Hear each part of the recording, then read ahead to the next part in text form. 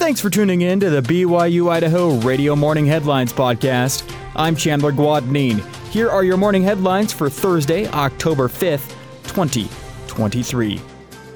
A fire broke out in a home in Bannock County yesterday. The Idaho Falls Fire Department responded to a call made by someone passing by, reporting smoke and flames coming from a mobile home. When the first fire truck arrived, they reported an active fire in the single-story home. Within 3 minutes, they were able to put out the fire. Thankfully, nobody was inside the home, and there were no civilians or firefighters that were injured. Unfortunately, 3 cats were discovered deceased in the rubble. It's been estimated that total damages to the home and contents inside are about $125,000.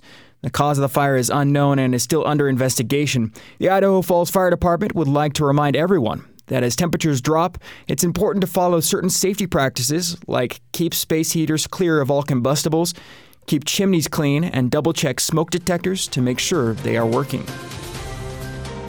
The Biden administration wants to get serious about restoring salmon populations to the Northwest. A presidential memorandum directs federal agencies to assess how they can improve fish numbers in the Columbia River Basin. Mitch Cutter, salmon and steelhead associate for the Idaho Conservation League, applauded the memo, saying other presidents have dodged the issue because it's tricky to address. What we're seeing that's very different about this administration is that they are ready to embrace that complexity and ready to get to a level of how do we solve this problem? We've been putting this off across multiple administrations for 30 years now. How do we move this issue forward? Cutter pointed out salmon and steelhead populations over the past few decades have been in severe decline in the Columbia River Basin, including on the Snake River, stretching into Idaho.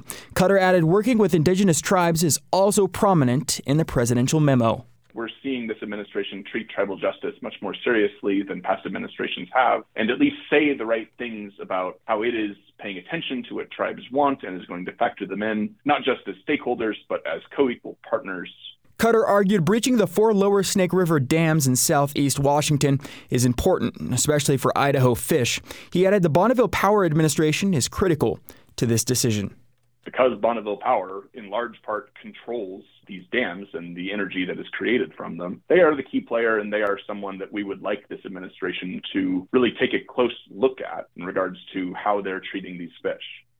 Again, Cutter believes that Bonneville Power Administration is critical to this decision. Pocatello Animal Services is partnering with Phil Meador Subaru for their 5th annual National Make a Dogs Day. According to a news release, the event was created by Subaru as a way to encourage dog owners to do something special for their dogs and give people who don't own dogs the chance to think about adopting one. This event will take place on October 28th from 10 a.m. to 2 p.m.